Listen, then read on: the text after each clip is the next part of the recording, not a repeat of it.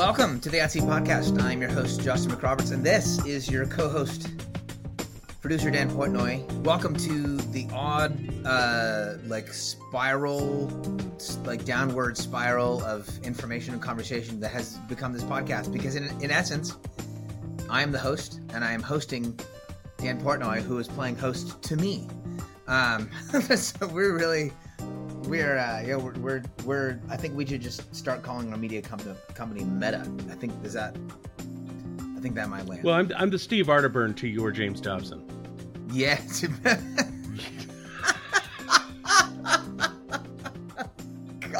I just thought I'd throw that out. Meanwhile, everyone who's great. listening is like, no! Nope. Can't. Don't. Please. Stop it! Lots of triggers going off right now. Yeah. Some of which are probably PTSD. But not all. Yeah. We are, Dan and I, walking through the book Sacred Strides, digging into the stories, talking about the themes, giving you an opportunity, if you liked the book, which I think you did, if I'm honest, give you an opportunity to dig a little bit deeper and hear more about it. And if you have not come across the book or given it a shot, giving you all kinds of reasons to do it. This is a chapter 5, that I entitled Pacing Myself, or Coffee, College, and Knowing My Limits. Dan, welcome back to the show. Oh, thank you. It's great to be here. As Steve Arterburn. It's funny. It's funny, but it makes me James Dobson. And I mean, I'll take his numbers. God knows. Well, yeah. I'll take his numbers. All right. I just don't want to do with his numbers what he did. That's all. I feel like his numbers have trailed off a bit. I won't take it. Let me rephrase that. I'll take his numbers from 1987. Yes. I don't want his numbers. Easy. Now. Yes. Yeah. I'm with you. Mm-hmm. Actually, I don't know his numbers now. Still, I mean, yeah. But anyway, moving on. So this chapter, first off, I think it's great. Like, I love that everybody is responding so much to your Instagram and leaving comments and talking about this and checking it out and complimenting me. That's really the part that I'm really enjoying. Favorite part? Yeah, it's my favorite part so far. So thanks, everybody. It's great. It's great. Keep it up if we could. Send me a note. I don't know. Yeah, it's great.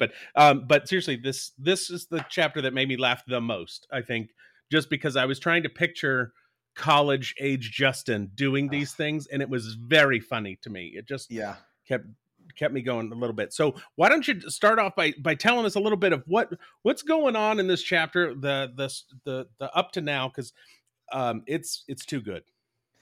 So in essence, the chapter at its root, if there's a moral or whatever to the moral angle to the chapter, it's about limitations and growing comfortable with one's limitations. But as we keep coming back to, like, there are just things that we learn that we can't. There are things that I don't think we learn cognitively. We have to like actually learn them in our bodies. We have to learn them like in life and in rhythm. And so there are certain kinds of this is from one of the prayer books. Like there's a certain kind of wisdom in life that only comes from trying and failing and getting back up again. And coming like limitations and learning my limits is one of those things. Like I don't know how limited I am until I try to exceed my limits and implode. Now the comical character in this chapter, in They Become a Character, is Coffee. I make Coffee into a character because it really was more like a relationship than it was just like it wasn't a consumable. It was like a featured person in my life. And I was, at the time, Coffee was helping me do way more than I could do now. That's for darn sure. And way more. I shouldn't say that I was at my capacity. Like I was in college full time. I had a job as a Young Life staff person doing youth ministry. I was also teaching junior high and high school off and on as a substitute teacher. I was also working on a church plant with some friends. I apparently had some form of social life. Like I had a ton of stuff happening, and Coffee was the thing that like was, and I didn't know at the time, was sort of like holding me together and providing the energy for my big fat days. That's the broad context for this chapter. Yeah. And so you're trucking along doing, like, I don't, when I look back at like what I was doing in my 20s, my early 20s, and it's like, so you didn't sleep, you did everything, and there was no way there wasn't going to be a social component, where now I'm like, I'm going to bed. You know, so there's like, yeah, I'll catch you tomorrow. When it's that whole like, hey, can we meet up at 9:00? And you're like, at night?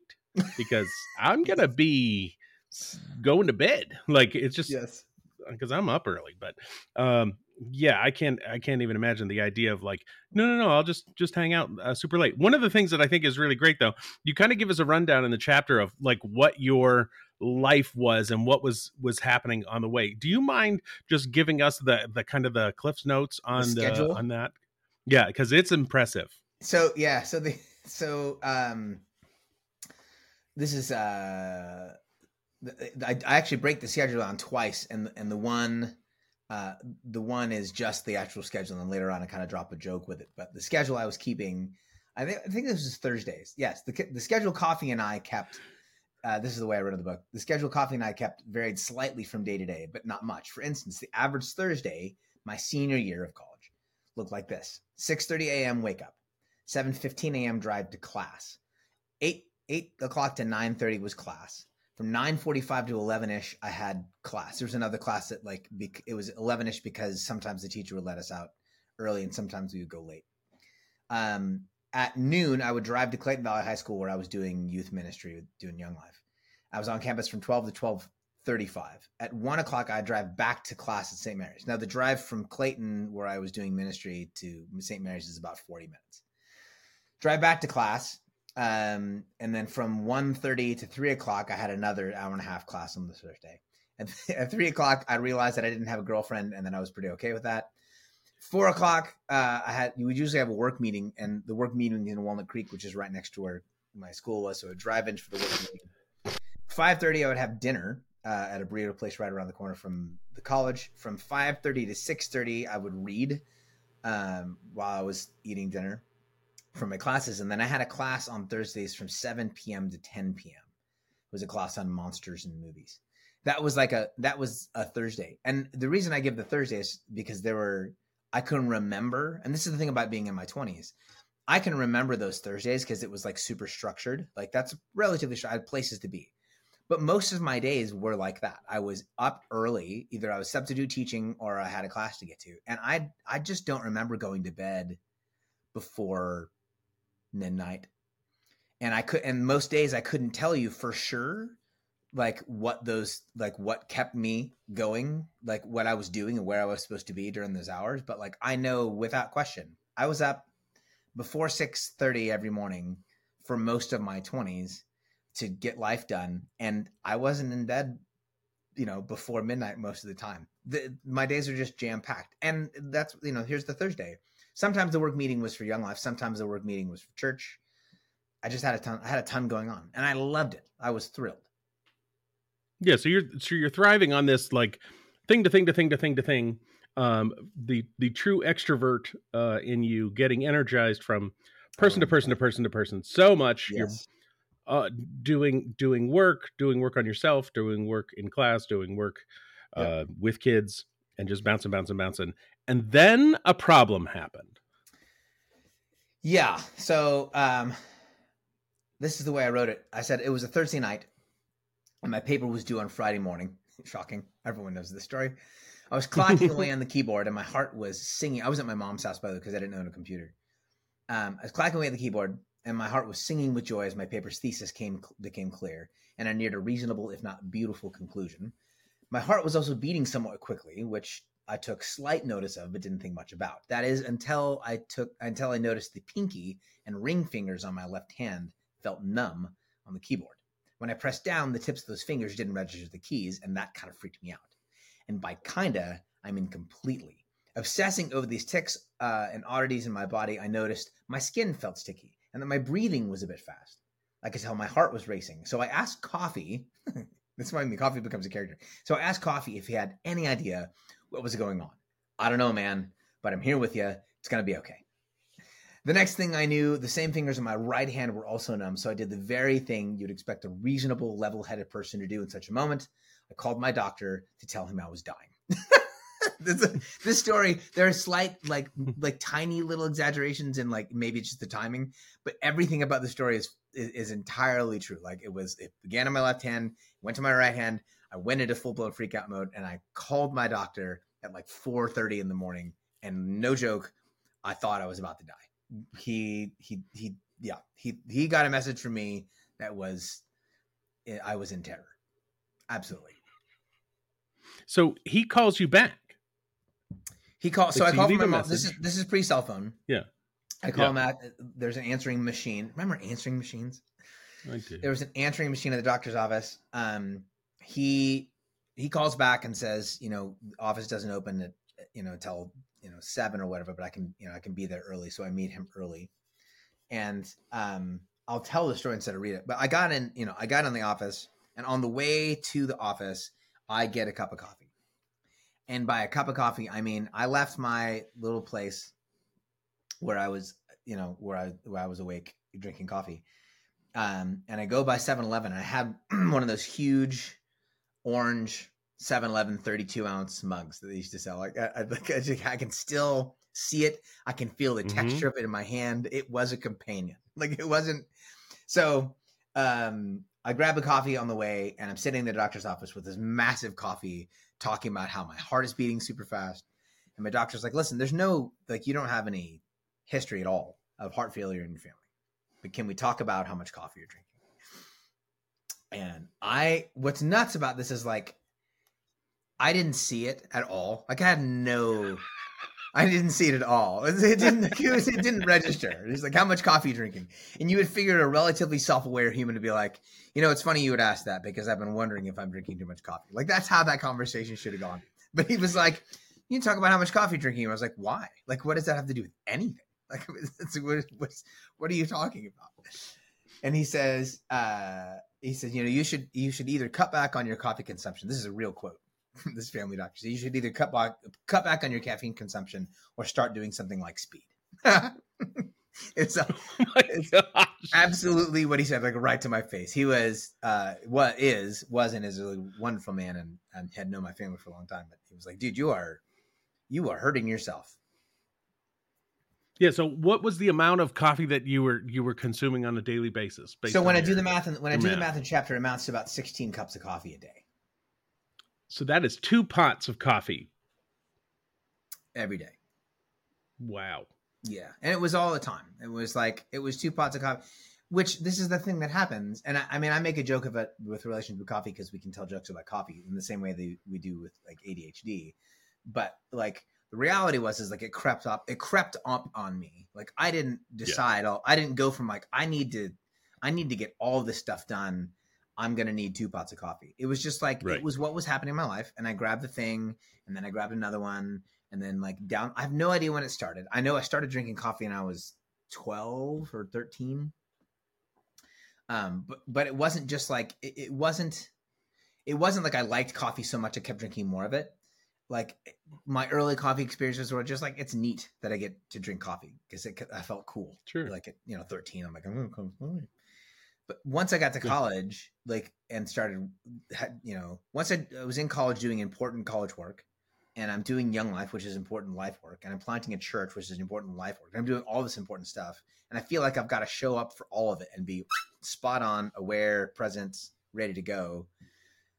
Like coffee was the thing that I felt helped me stay present and active and effective in all of these facets. And I didn't see it as a dependency. I didn't see it as a thing I was leaning on in order to get my important stuff done, which is why when my doctor's like, you're drinking a lot of coffee. I was like, I don't know. What does that have to do with life and me achieving things? I just didn't see it. Blind as a bat.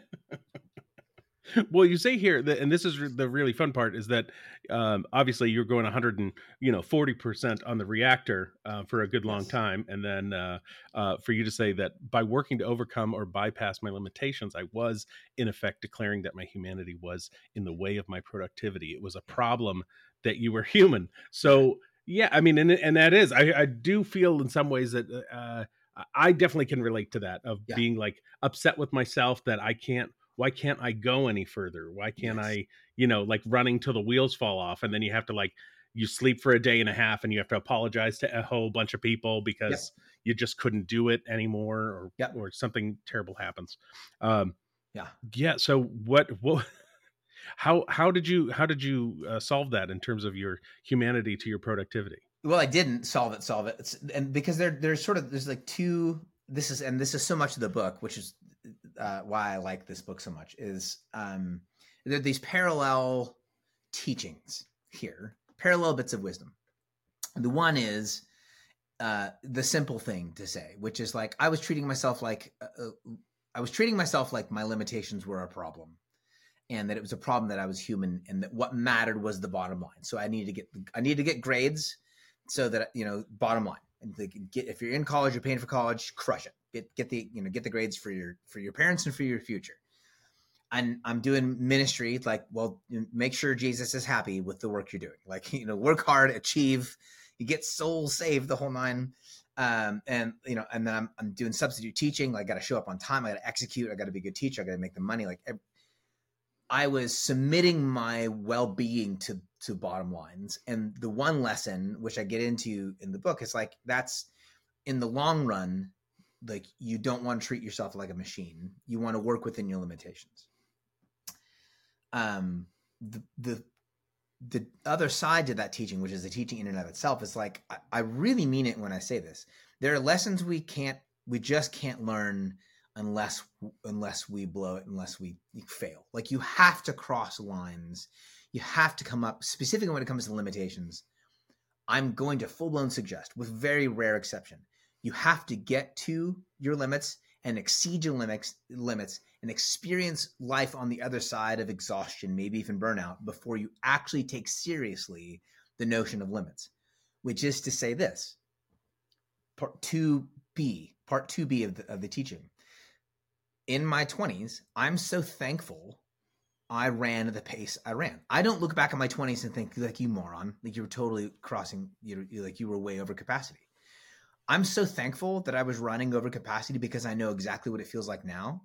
And the price I pay in my 30s, 40s, and 50s, if I'm exceeding my capacity, the price I pay, the price my family pays, the price my friends pay, the cultures I'm trying to care for pay, if I'm over capacity, is so much higher the older I get.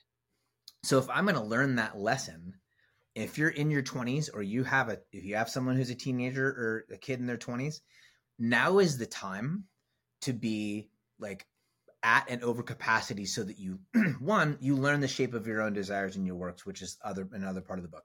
But so that you learn your limits, but you also learn what it actually feels like to be at your limit and to exceed it.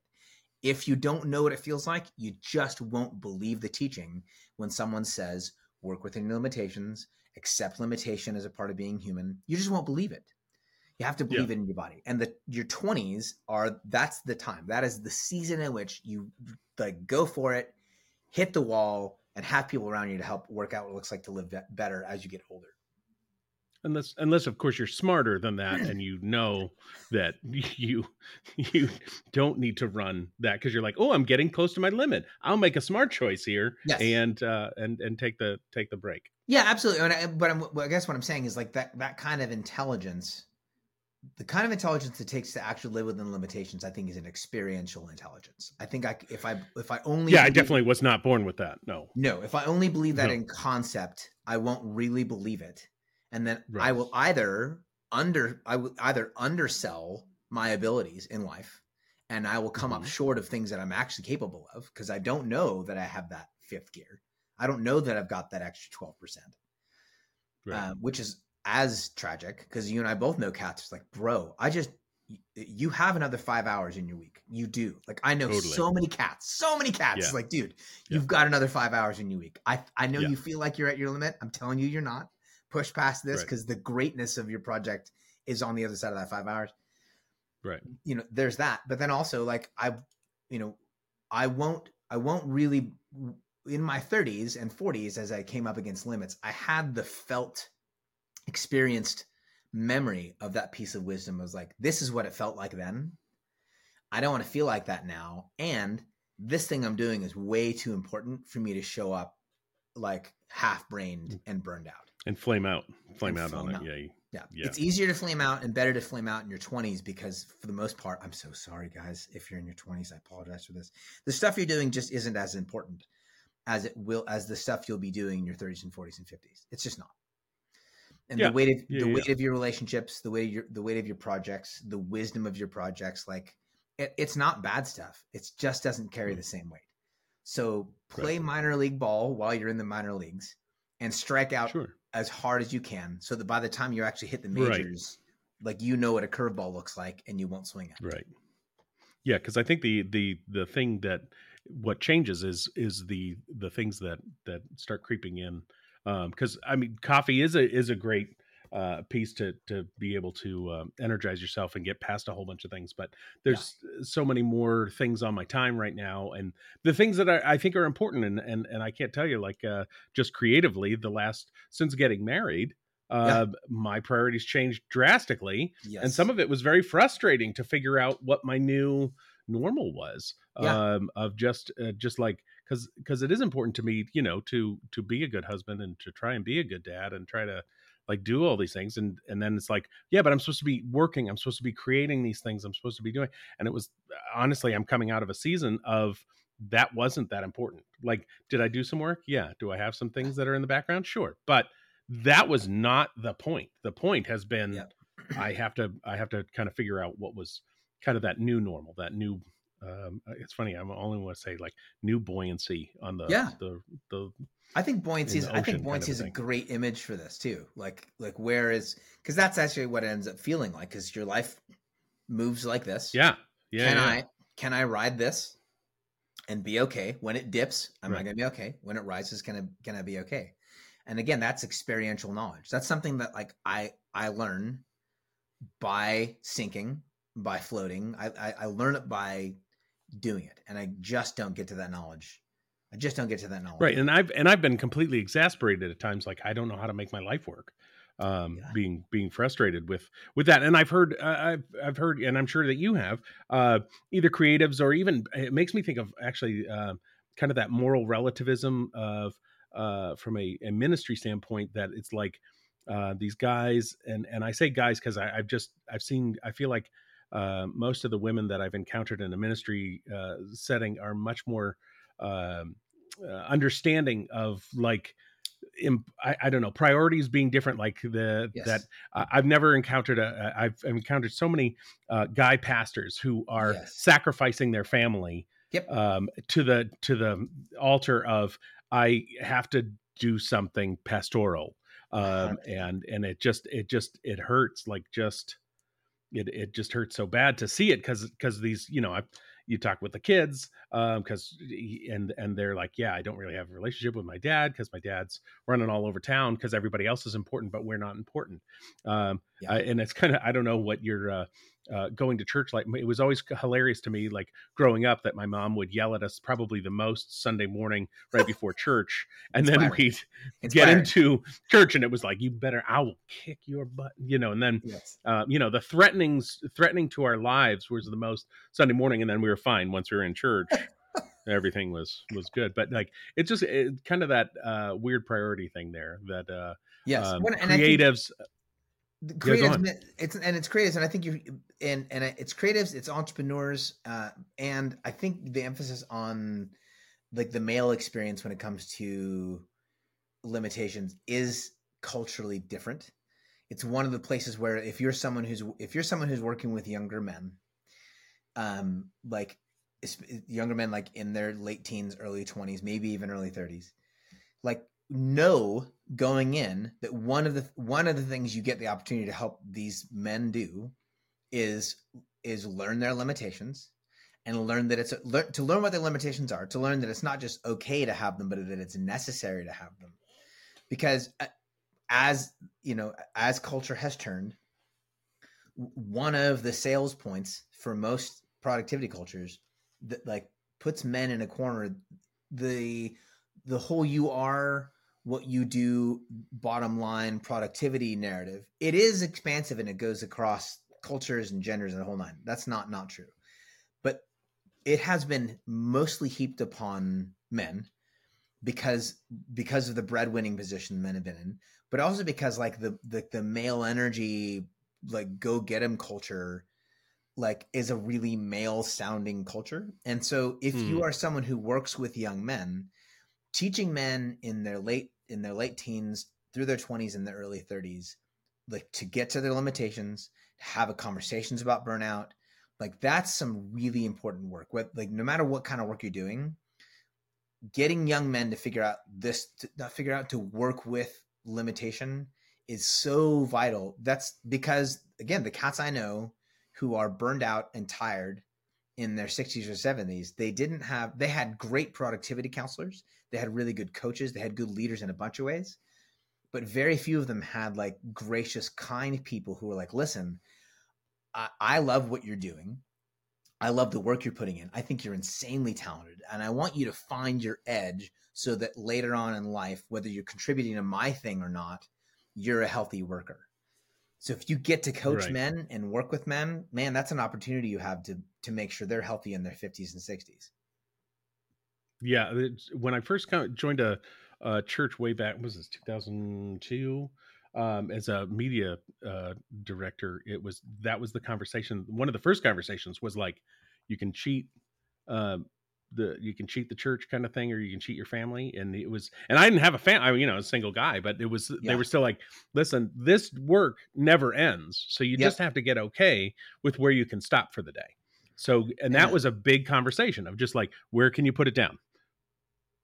And that still holds with me now. Like, oh yeah, where am I stopping for the day? Am I comfortable with this? Am I not comfortable with this? Or if I'm frustrated, one of the things lately has been much more like looking at my phone time. How much phone time did I spend? How much? Is that where you go when things start to fizz? Oh yeah, because I need the dopamine, right? Because I'm frustrated because I'm creating something and my brain is screaming for like dopamine. Like, so just do a like or something on Instagram or whatever, like one of those little get a little boop, boop, maybe something happened. Nothing happened. But that's been the interesting thing looking at was that it's Stolen Focus? Yeah, Stolen Focus. I finished that book. Holy Moses. It's fantastic. But just how upsetting to see that so much is against. Yes. Well, in that whole phone culture scenario that we're, even if we're being really smart with our phones. That's part of, that's part of somewhere near the heart of this chapter is, I use coffee and I try to make it funny, and I think I make it funny, but like, I don't make it funny to make it anecdotal so that like I laugh. I'm trying to get the readers to laugh their way into some sort of knowledge. It's more like I want folks to be comfortable with the notion that we do have dependencies, and instead of just being ashamed of like, crap, I have this dependency, because this is what we're doing with phones. This is what, and to some degree, like when we talk about caffeine and that kind of thing, like we do with caffeine, where it just becomes shame. It's like, well, you have a dependency and you shouldn't, is the narrative. What I'm saying in this chapter and with dependencies in general is like, let's follow the thread. Like if you're avoiding this, and this is very Margaret Silf spiritual formation stuff. If this thing is putting you, if this is a dependency you have, let's follow the thread. Like, what story is this thing telling you? Like, what bar are you trying to rise above? Or like, if the phone is the distraction and the dopamine thing, like what is this feeding you that you want to be getting elsewhere? Like, there's a question in all of our dependencies, whether it's caffeine or the phone or whatever it is, there's a question that our soul is asking that we're answering with a lesser thing. I'm going to answer that question with coffee. I'm going to answer that question with likes. So what's the question the thing is asking? Shame in all of these things. And this is why, like, hit your limits, exceed your limits, and have good people around you to process them with, because shame will just keep us in that spiral. You have a dependency. We need to get rid of it without dealing with the root causes, because the root cause is the narrative you're living in, and you're not going to learn it if you just shame yourself into silence. Or if you're experiencing shame, you're just going to hide your dependency. And that was part of what my subconscious was doing when my doctor's like, why are you drinking so much coffee? I'm like, why are you asking me? Like, I was like, we're not going to deal with that. We're going to like, I'm very aware that I'm over capacity over here, but I'm going to, I don't want to talk about that because I'm exhausted all the time. And so shame was keeping me from actually seeing my life. Hit your limits, so exceed them, and then have people to talk to about your limits. It's interesting because you're saying shame, and it's funny because I would have thought fear. Because that's like fear being the motivator of like I'm getting stuck as I'm creating something, and the fear being like I can't figure this out, I can't figure it out, and I'm kind of stuck. So what am I need the dopamine from something. I think that happens too. I think that drives us. I think most of the time the thing that drives us to patterns of dependency and to like our most unhealthy patterns is shame. So if I'm afraid that I don't know how to get it done, the thing that ends up happening in me is like I end up identifying with that. It's not like there's a project and there's a problem and I want to solve it. You and I are very similar in this way. It's like if there's a project and there's a problem, like I actually really enjoy, I thrive in like, I don't know how to do this. Oh, hell yes. Let's learn a thing. I'm super down. Totally. Give me the tools or I'll build a tool. What ends up being a problem is when I come up against a limitation and I can't fix it.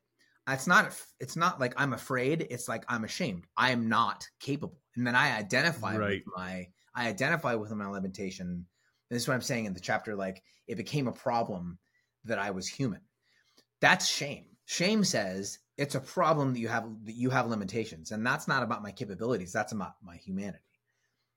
So hitting the limits in our humanity, learning the shape of our humanity and having people to point us back and say, this is part of what it looks like for you to be you. This is part of what it looks like. Your limitations are part of what it looks like for you to be a whole human being. Like that's the ballgame. Fear is part of the journey. Fear is the thing we experience at the front end of a project. Like, I'm not sure I can do this. That's fine.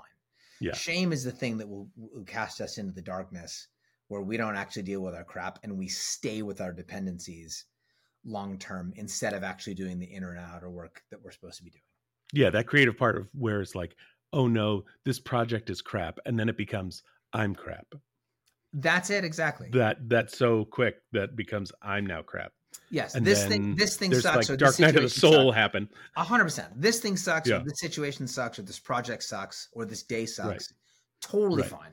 Or like, I'm nervous. I'm afraid that I won't be able to pull this off. All that's like, get that. But the point of it, when it's like, I suck, I'm incapable, I can't get this done, I won't that. Now I'm identifying with it. That's where I get stuck. And that's where like our dependencies win in the long run. Yeah, totally. The thing that you say here, and this is the other quote that I highlighted here, is being a beloved of God also means that my drive or motivation to work and my freedom to fully rest are extensions of and celebrations of God's love. So I am not really great at rest. I haven't been like the whole Sabbath thing just in general and like taking time away, even though, I know the anecdotes of like, well, if you have to cut down a tree, you spend the first hour sharpening your blade and, like this whole thing. And like, I know that that's wisdom. I do. But like in practice, it's like, well, okay, what if I just did like half a day work here and then I'm able to do my family stuff and then I'm half a day tomorrow, as opposed to just maybe bucket really hard today and then tomorrow just take the day and don't do anything. That is I feel like I'm always like, which plate is gonna fall, which plate is spinning, and how do I keep it moving? And the thing I think we learned, the thing I learned is like, plates hit the ground and I'm going to be okay.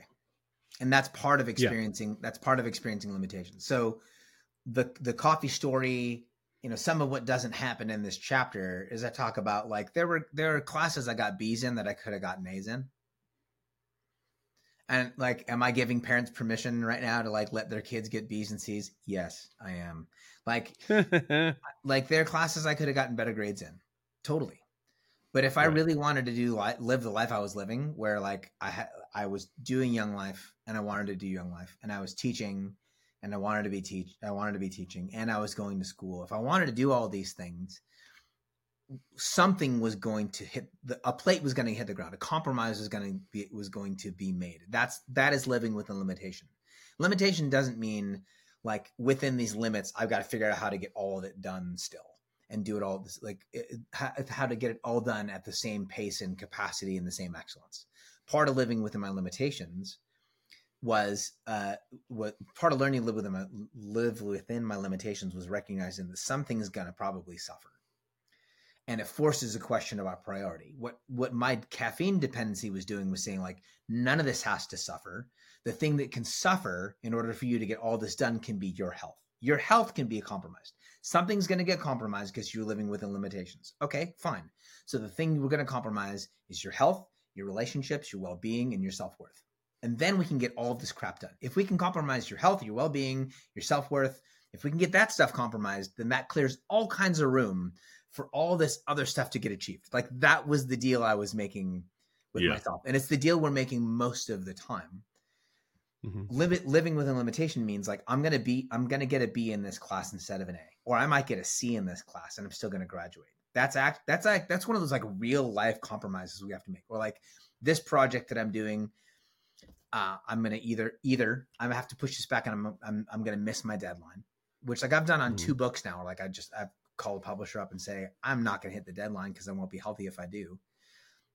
I'm going to miss a deadline, or this won't be this tough one. This won't be the greatest thing I've ever done, and I'm going to get it done.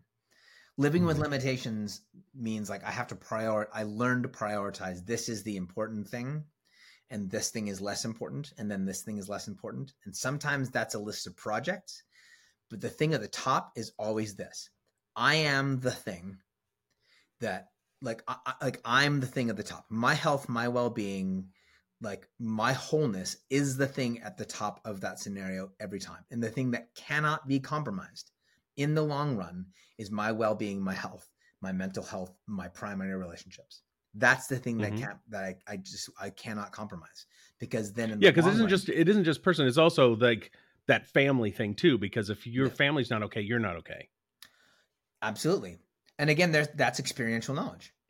The thing we feel like, I mean, is this not true, bro? Like, the thing we feel like we can skate on and just get done is, like, our own health, our own well-being, and our own primary relationships. That's the thing we feel like we can skate on. I feel like I can skate. This is why we don't practice Sabbath.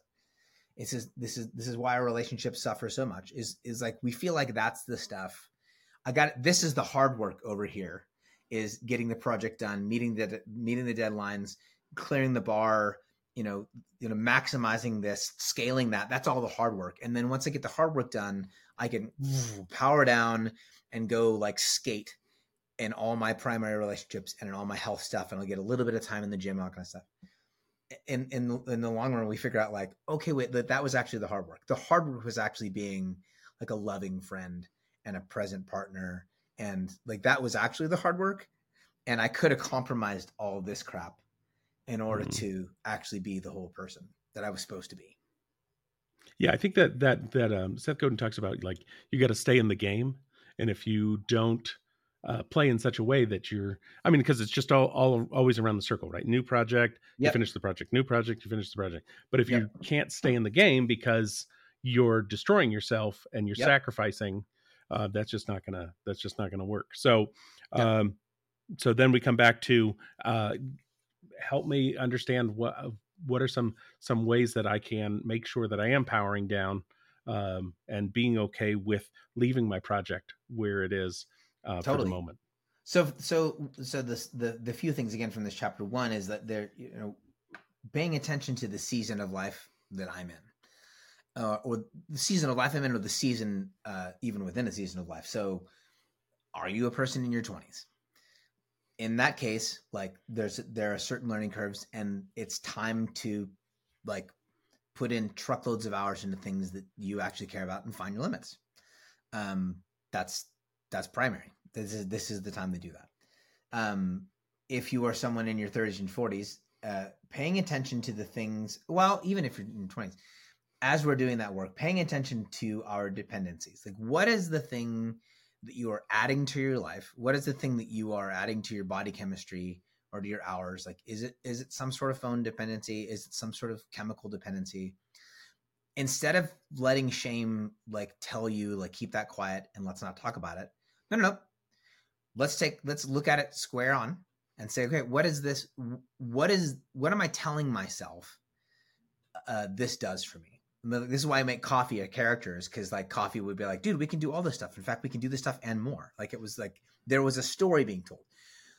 What the thing I'm dependent upon, what is that thing telling me and promising me that it can do for me that I'm in love with? Do the work of like, instead of being like, I shouldn't be hooked on coffee or I shouldn't be crushing Red Bull. Okay, that's probably true. Why though? Like, why are you doing it? Because if you don't face that question of like, why am I sucking this stuff down that I know is not great for me, then you'll turn that one in if you do, and you'll go find another one. Because it's not just the chemical dependency, it's the story I'm living in.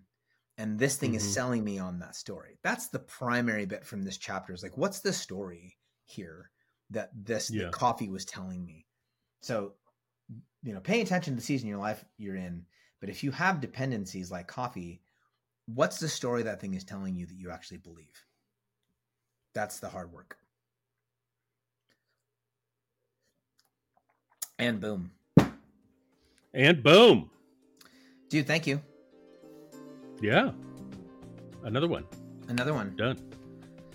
Over and over. For in perpetuity, at least for 7 more rounds. Seven more rounds. Thanks, Dan. This was great. Yeah, thank you. And thank you for listening to this episode of the At-Sea Podcast. I'm your host, Justin McRoberts. This is producer Dan Portnoy. We have been talking about Chapter 5 of the book Sacred Strides, which you can purchase. And I think you should. You can go to heartsandmindsbooks.com and buy it from my good friend Byron Borger. It's my favorite bookseller in America, maybe the world. Or if you're one of those clickety-click people, you just like to make the 2 clicks and have it show up on your doorstep, that is totally fine too. Sacred Strides is available on Amazon and the other places. If you're looking for a bunch of them, then just message me. Like I'm your dealer. If you're looking for lots of me, I'm your gateway to lots of me. And message me and I can get you a pretty good deal on books, like if it's 20 or more books. Outside of that, have a wonderful Christmas season. Dan and I'll be back doing this on the other side of the new year. Blessings. See you again.